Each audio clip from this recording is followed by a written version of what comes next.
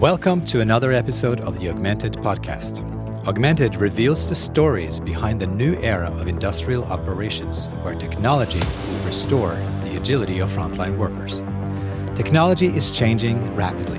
What's next in the digital factory? Who is leading the change?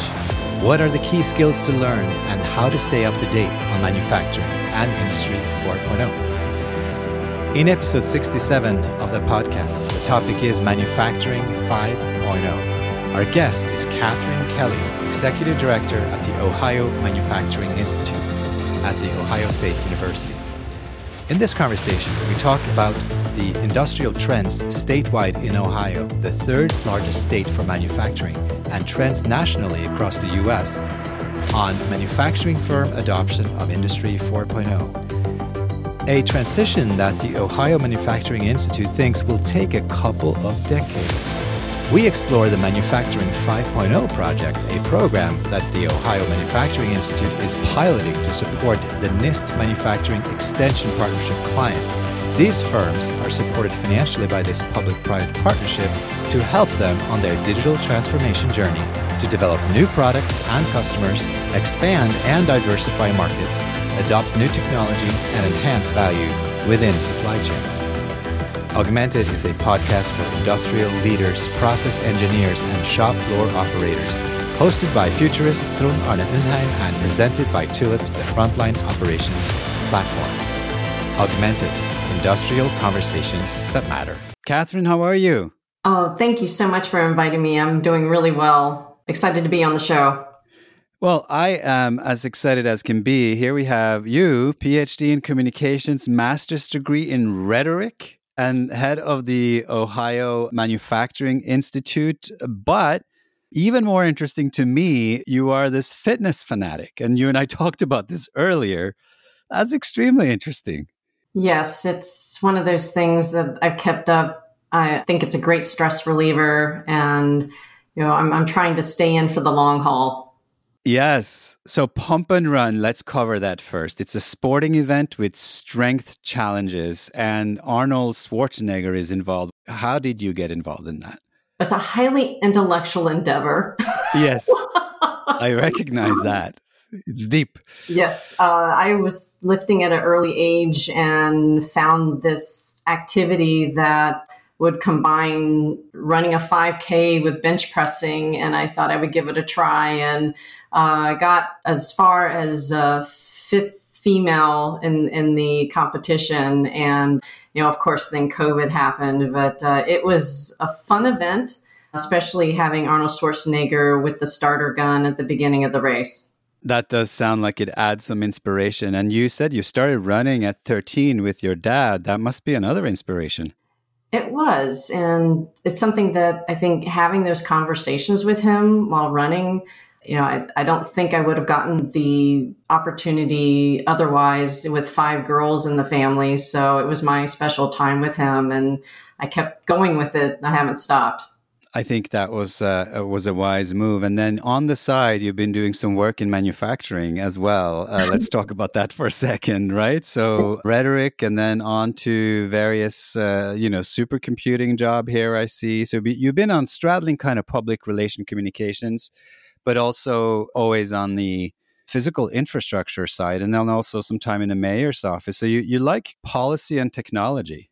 That is the intersection, and throw in some research, trying to dig into what is needed and ask the questions of those who we are serving, starting in the mayor's office, working with the IT firms in the area. And, everybody wanted to be Austin. We wanted to be tech town. So that's something that was really, I think at the crux of my start. And then working in the supercomputing center, we had a program called Blue Collar Computing that focused on computer simulation and modeling for small and mid-sized businesses. And that formed the foundation for what I do at the Ohio Manufacturing Institute.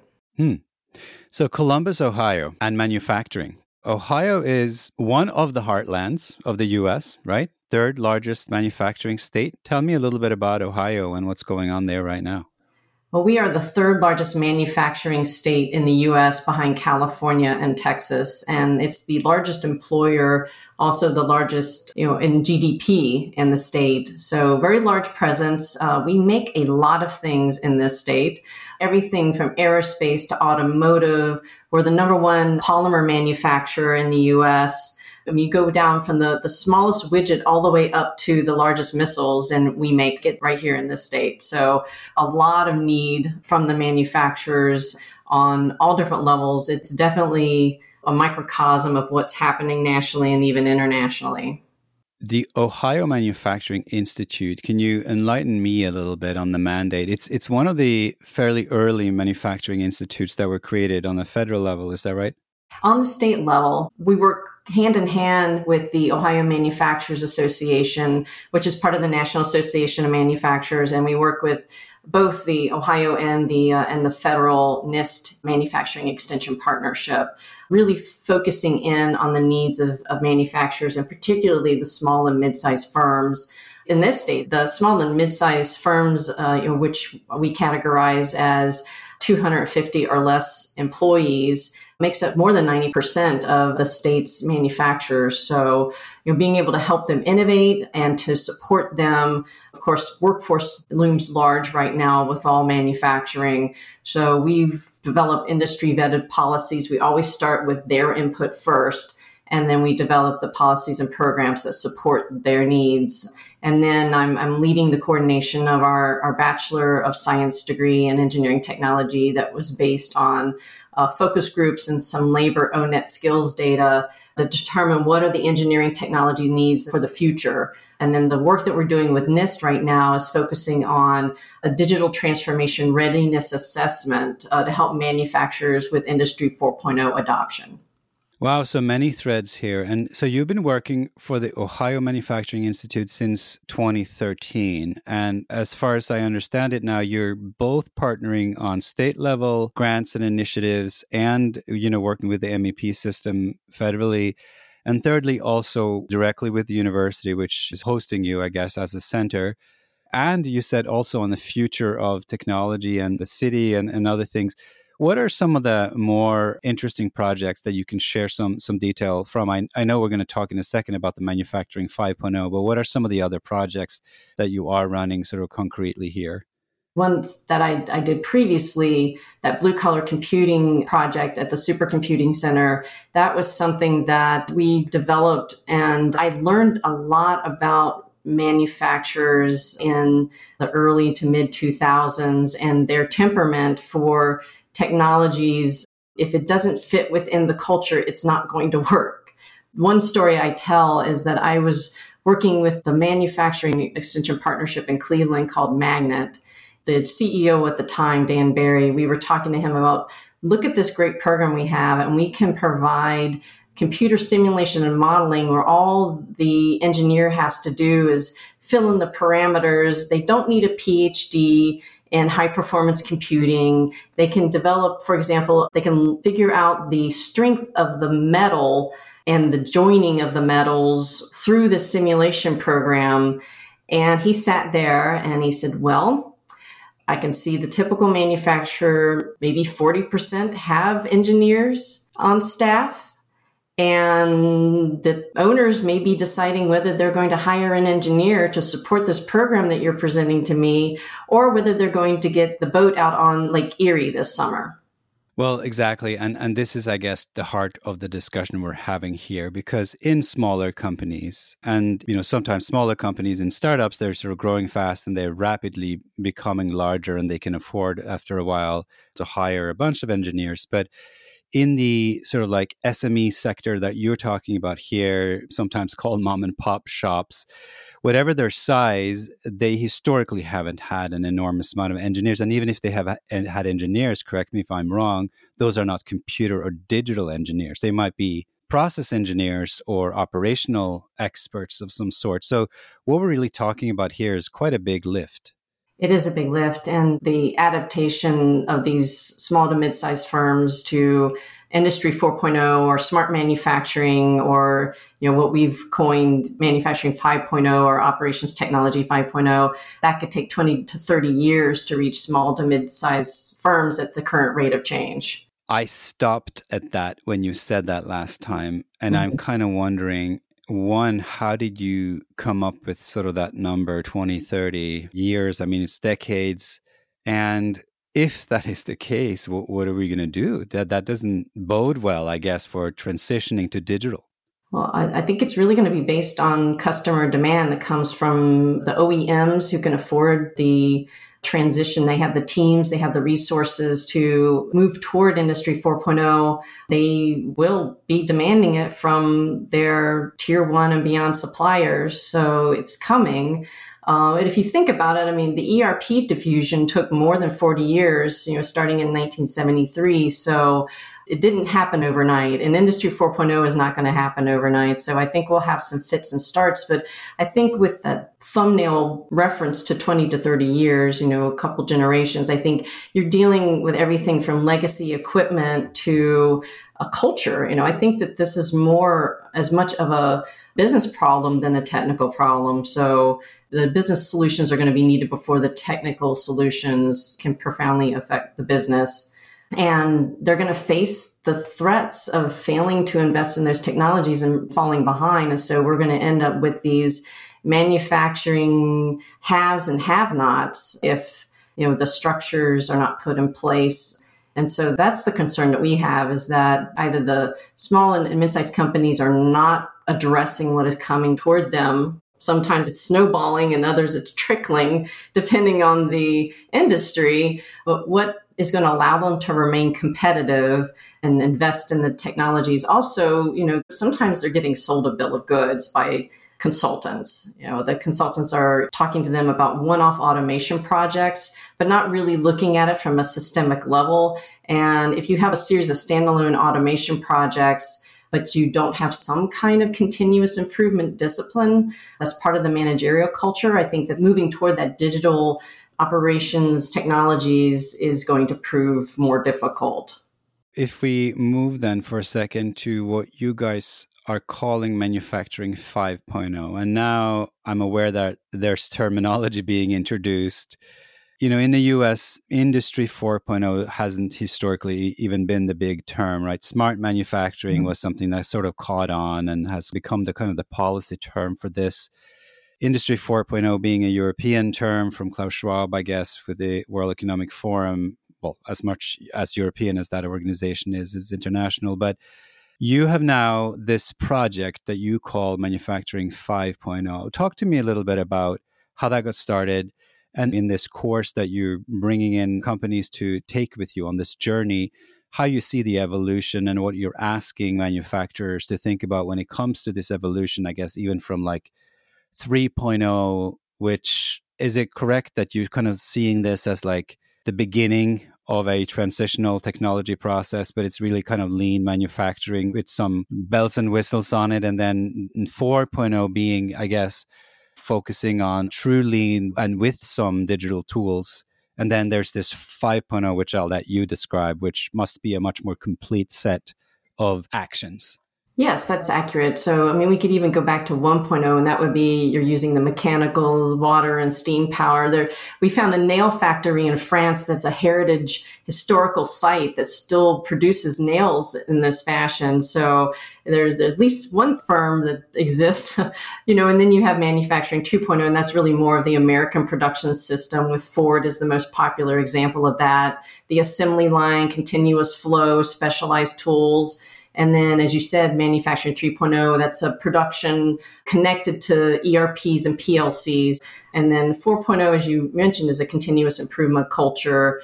And then with 5.0, that's the machine-to-machine data transfer and connection. So it really is more, you would say, well, that's Industry 4.0, and it is, but we decided to be a little tongue-in-cheek in some sense and try to make sense of Industry 4.0 for companies. Last year, we were asked to conduct national conversations with manufacturers through NIST MEP, and we spoke to dozens of manufacturers, small to mid-size, who are clients of the Manufacturing Extension Partnership, everywhere from Alaska to Florida and in between. And we found that they really don't understand what Industry 4.0 is. So we really separated out the operations technology to identify that. So in the case of Manufacturing 5.0 or Operations 5.0, really it's Industry 4.0 is the ERP. We heard how updates and installations of ERPs during the year before COVID, that improved the cash and competitive positions of a number of businesses. It's the world of top-down control, computer science, and information technology. But information technology is not the same thing as operations technology. And, in some cases, the IT staff is separated from the OT staff. And some manufacturers are still like this, where R&D is completely separated from manufacturing. You have to throw something over the fence. And so IT can't run your machines for you. There has to be a connection to the operations technology. At least that's our argument. And then you have the Internet of Things, and that's also being used interchangeably with Industry 4.0. And we depart from convention here. My colleague, Ned Hill, who is a faculty member in the John Glenn College of Public Affairs and has served on the NIST MEP board, national board, worked very closely with Ohio Manufacturers Association for many years. We see some use IoT and Industry 4.0 as synonyms, and they really mean everything digital. And so we see that there's a metric that places a digital investment into the limited world of IoT. And the companies need to ask, does the outcome affect the top line of the income statement? So to us, the IoT is the realm of sales, whether it's B2B or B2C. And that also includes smart products, with either information or remote controls as part of that value proposition. So that's where that cloud storage and remote analytics apply. And then operations technology, our research indicates there are 5 generations. These are digitally connected smart machines at the 5.0 level, and coordinating them is the essence of what we call next lean. And we also include legacy capital equipment combined with legacy electronics. How do you combine those into the mix? I remember going on a tour of a factory in Northeast Ohio, and they have machines there that have been around since the 1950s, 60s, and 70s. And, they've attached them to sensors and they're still using them. They still do what they're supposed to do. We've looked at that with small and mid-sized firms, and we're trying to figure out, what can they afford? Is there going to be a renting model? And then if they attach themselves to a particular software solution, are they tied into that? Is there an opportunity to have open source options? There are a lot of questions that come out of this. What I'm sensing here is, and correct me if I'm wrong, but this 5.0 concept that you have is one way to think of it is kind of when you have fully breached and resolved, I guess, also the IT OT divide, when sort of like information systems is one culture. And by the way, culture seems to be important here. You were speaking about that earlier. It's when technology is not fully divorced from the workforce. In other words, there's a synergy, a true kind of spirit of, the technology is actually working for people as opposed to just being something that one is treading down people's throats that you get stuck with. It's not just sort of a machine-to-machine communication per se, which I guess a lot of these early attempts of 4.0 implementation is just like, let's just pick up the shiniest object, whether it is robotics or some sort of robotics with analytics on it, but you haven't really understood what you're doing, right? And you're not maybe buying the right thing, or you're buying it too early, or you're not training your workforce. You're talking about a situation where all of those factors are a little bit more under control in some sort of ideal state with a synergy that's really coming out between kind of people and technology. That's sort of what I'm reading into what you're saying here. Yes, and I think that's a theme that comes out in some of the guests that you've had on Augmented.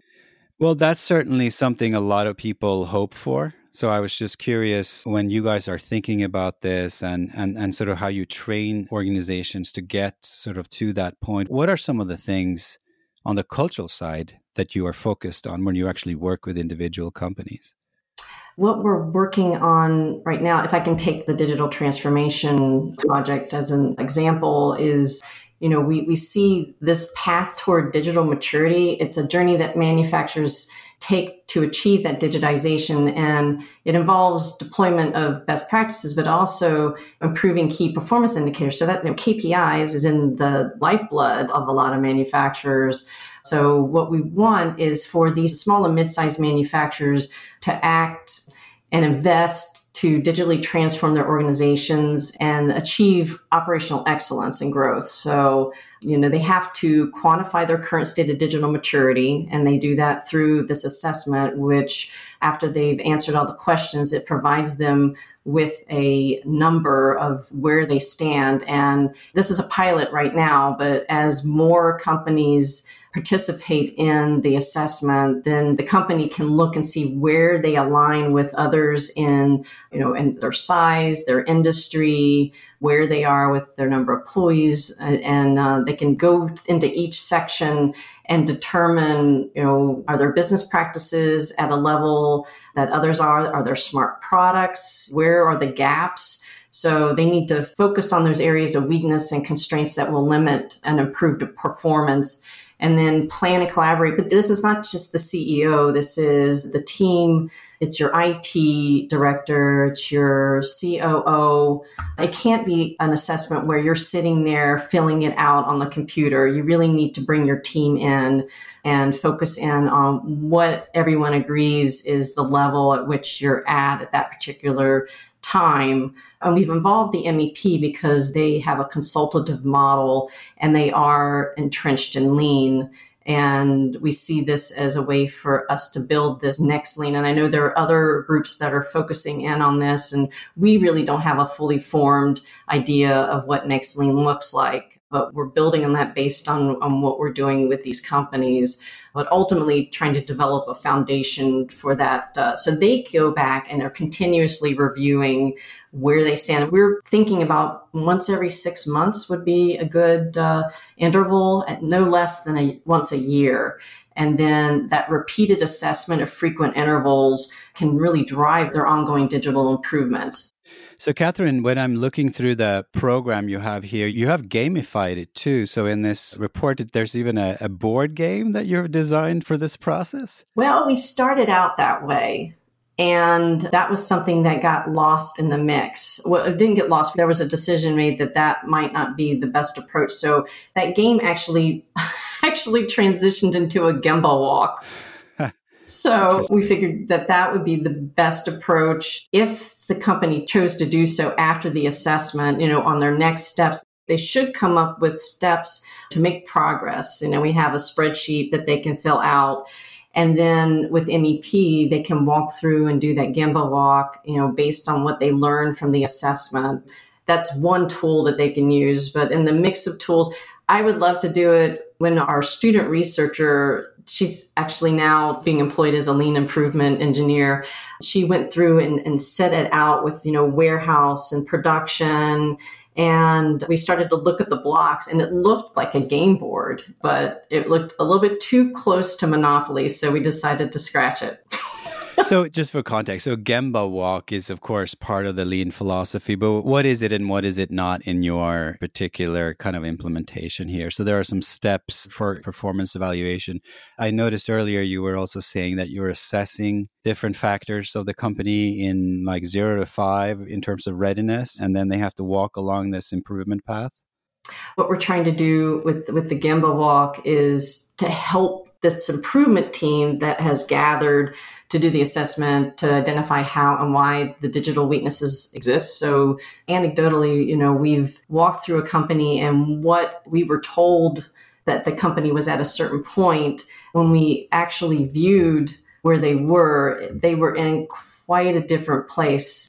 We even walked through one time and they said, we've made all these improvements. And it really was just they had a chute for these plastic bags for the workers to gather the shredded material. And then one of their machines was smoking. And then we turned the corner and there were all these pallets. And the general manager was saying, I don't know why these pallets are here. So with this pilot project, we realized that the advanced pre-meeting that we had where we walked through the plant when the company got stuck on a certain question, we had identified things just being outsiders looking at this with fresh eyes, some things that they had not seen because they're in it every day. Well, one thing that's so interesting with the concept of a Gemba walk is that it actually literally is a walk in the sense that you were talking about IT and OT earlier, and certainly at Tulip, a lot of our engineers have had to do that walk themselves, right? So we're walking the shop floor. Our founders slept on the shop floor for a while to just understand this. This is not something where you can sit and create a system in the abstract that works for some sort of abstract engineering situation, because the shop floor is the shop floor, right? And things happen in and around. You can't model everything. Right. I mean, it can't be done by reviewing the metrics on a computer screen. I mean, or talking about a problem in a distance conference room. You really actually have to get out there. And, I'm not stereotyping because I know that there are a lot of the C-suite that are down on the floor, on a regular basis. They're having their meetings every morning. I know plenty of manufacturers to do that, but having a purposeful walk and talking to those at all levels of production in all departments, will really help you identify those digital weakness and gaps. Depending on your assessment, your production might be in good shape, but it might be your warehouse, or supply chain that's the issue. And so being able to prioritize problems, and establish those improvement projects, that I think it's a good tool. And we're really glad that we hit upon that instead of our Monopoly game, because I think this will definitely be more impactful. That's the challenge, though, right, is scale, because like you said, if it takes 20 to 30 years on average with serious new improvements of technological character on the shop floor for all of these reasons, digital transformation is almost like it's something where you don't really have the luxury of that time, right? Because digital generations will switch off much faster than that. And, by the time some people have learned one version, the next version of digital is going to be almost unrecognizable. How do you think, because you seem like an optimistic person, what do you think of change? I mean, are you optimistic that even though some of these things will take time, and I guess that's okay, that you can indeed make a transformation, a digital transformation of the industry towards some sort of 5.0 state? Is that going to be possible within this generation? I think it is. If they have a roadmap, we establish this in a way that they might be nervous, for example, as I mentioned before, about taking captive by some kind of proprietary software. If they go through this assessment process, it might make it clear to them that there are some things they can do operationally before they make the decision. But really, it's about taking one project as a time to move toward having that more digitally connected operations technology and building those tools. And it may be connecting that legacy equipment with sensors, or, having the video capture. I mean, there's a manufacturer about a half an hour away from us and is a tier one supplier of a large manufacturing company here. And the president is the master of Poka-yoke, and everything has a barcode. Everything has video cameras. I mean, he's got it all decked out. And when the OEM contacts him and say, you had an error in one of the items that you sent us, he can go back to the millisecond and say, nope, actually not. So it's, I think it's definitely possible. And that's a mid-sized company. That's fascinating. But one of the things that you seem to be driving at is that the generation technology that we should be aiming for is actually a flexible type of technology that to fully implement it will take a little while, but we should strive towards these more simpler. I mean, the industry jargon on this is like low code or no code technologies where you are involving many, many more people in the process. And it's not like it's one decision, like we have implemented this system or we are going to, and then everyone has to prepare forever and train forever. And then eventually you come to some sort of state where you have implemented the system. What we're looking for, I guess, is systems that are easier to implement so that you don't have this generation issue where you're like, well, the next 5 years we're implementing this massive monolithic thing that, by the way, will lock us into one vendor. You're hoping for systems that are much more open-ended. You mentioned open source, certainly standardized interoperable components that kind of plug and play with each other. and don't take, a PhD to operate. Exactly. And I think, learning those lessons when I did with the Blue Collar Computing Project, you took the words out of my mouth. For example, cybersecurity systems that are plug and play, and self-monitoring, something that does not require a consultant to come on board to complete. I mean, I'm hearing a lot of concerns about the costs of becoming compliant, and it's been a difficult task for some of these small companies. Yeah, right. Because if you only have one engineer or you're about to hire one because you're going to implement a system, then first of all, that person gets a lot of responsibility on their shoulder, but also the rest of the company, they're essentially helpless, right? They're just receivers of whatever, hopefully, improvements of their work process. But I guess, this goes for anyone's work process, right? It's difficult to change what you're doing. And especially if you don't really see, individually, you can't really see that it's helping you. Yes. Because the benefits sometimes are spread out and the benefits are abstract and they're only visible to the managers or something. That's really demotivating sometimes. I mean, especially if whatever it is, whether it's an app or some other kind of solution that can be integrated into the operations, it's something, like you said, it's the plug and play option. But again, also it has to make sense to what's happening in the systems that they've set up. I think some clear guidance for these small to mid-sized companies is needed. So I wanted to touch on one thing that you do. You produce and host the Manufacturing Tomorrow podcast. That's a fun project, but it's not just fun. You're actually educating people as you go along. I've listened to some episodes there. What got you started with that? 94 episodes since 2014. You're an early podcaster. I'm ancient. I started it because I really wanted to give voice to the manufacturers, and it's fascinating every time I go into a manufacturing plant and see what is produced and how they started the company and what they're doing in the future and how they're dealing with what the environment is, whatever it is they're producing. It's exhilarating hearing their stories. And, I intersperse it with some of the service providers, or, new technologies that are available. And of course, I'm definitely looking at your podcast as a way to come up with some guests that could inform the public, the manufacturers and the policymakers who listen to the show. I particularly am interested in the stories of women manufacturers, of which we have a few. Only 5% of manufacturers that are in leadership positions are women. So I'm always interested in what they have to say and how they got to their position. Some really great conversations that I've had over the years with them.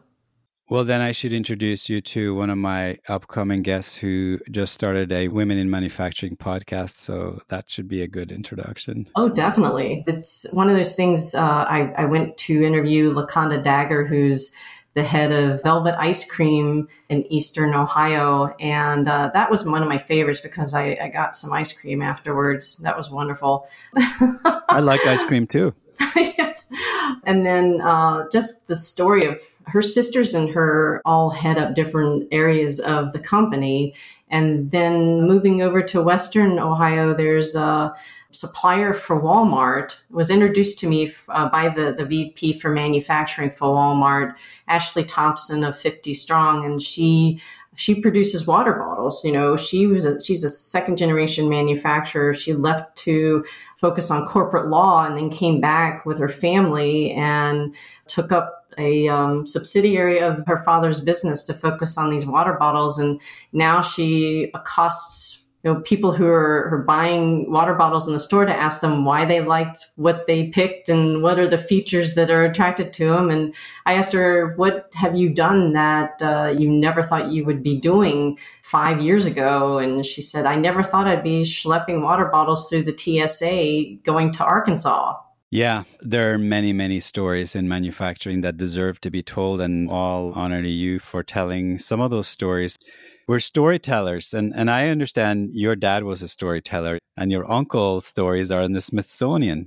Yes, that's true. My great uncle's stories are in the Smithsonian, and my dad has his jokes and stories, and I fell a little far from the tree, so I end up trying to reciprocate by bringing in other people who can tell fantastic stories about the genesis of their organization. And I think that folklore aspect of it, you can find yourself in a story.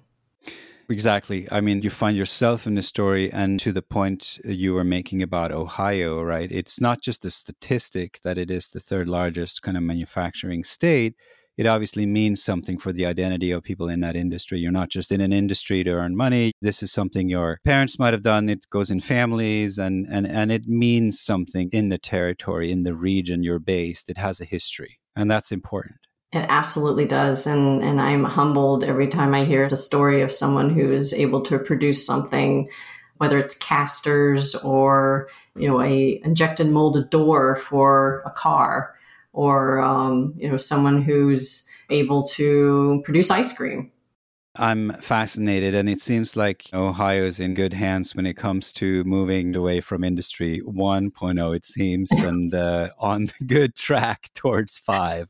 Yeah. So congratulations with that work, Catherine, and I wish you best of luck the next 30 years trying to close the gap to get everybody on that bandwagon, or maybe you'll do it in 20 or perhaps 10. I mean, it looks like you're on good way here.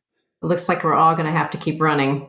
Well, see, there you go. We're going to all have to be marathoners, though, if we're going to accomplish that. So thank you so much for taking the time, and stay in touch. I'm curious to see really how quickly this 5.0 program is going to take in your state. All right. And I look forward to hearing your upcoming podcast. Great. Well, thanks so much. Thank you.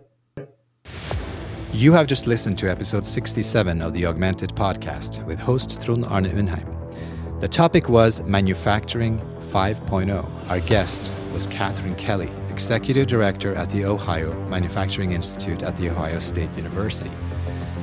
In this conversation, we talked about industrial trends in Ohio, across the US, and nationally, and we explored the Manufacturing 5.0 project. My takeaway is that Ohio, along with Michigan, California, and Texas, is where the bulk of US manufacturing happens, and that's why tracking their thinking is important. To think that it would take decades to roll out Industry 4.0 in Ohio is mind-boggling. Can it be true? This is why we need a new approach to industrial tech, one where training needs are drastically reduced and technology can be implemented in days and weeks, not months and years. Luckily, I believe that opportunity exists. Now let's just roll it out, test it, and see if it can happen. For sure, training is key, and government and state-sponsored programs are an important component. Thanks for listening. If you liked the show, subscribe at augmentedpodcast.co or in your preferred podcast player and rate us with 5 stars. If you liked this episode, you might also like episode 49, Lean Manufacturing in the USA, episode 46, Manufacturing Training in Massachusetts, or episode 30, Rethinking Workforce Learning. Hopefully, you'll find something awesome in these or other episodes. And if so, do let us know by messaging us. We would love to share your thoughts with other listeners. Augmented Podcast is created in association with Tulip, a connected frontline operations platform that connects the people, machines, devices, and the systems used in a production or logistics process in a physical location. Tulip is democratizing technology and empowering those closest to operations to solve problems. Tulip is also hiring. You can find Tulip at tulip.co. Please share this show with colleagues who care about where industry and especially industrial tech is heading. To find us on social media is easy. We are Augmented Pod on LinkedIn and Twitter, and Augmented Podcast on Facebook and YouTube. Augmented. Industrial conversations that matter. See you next time.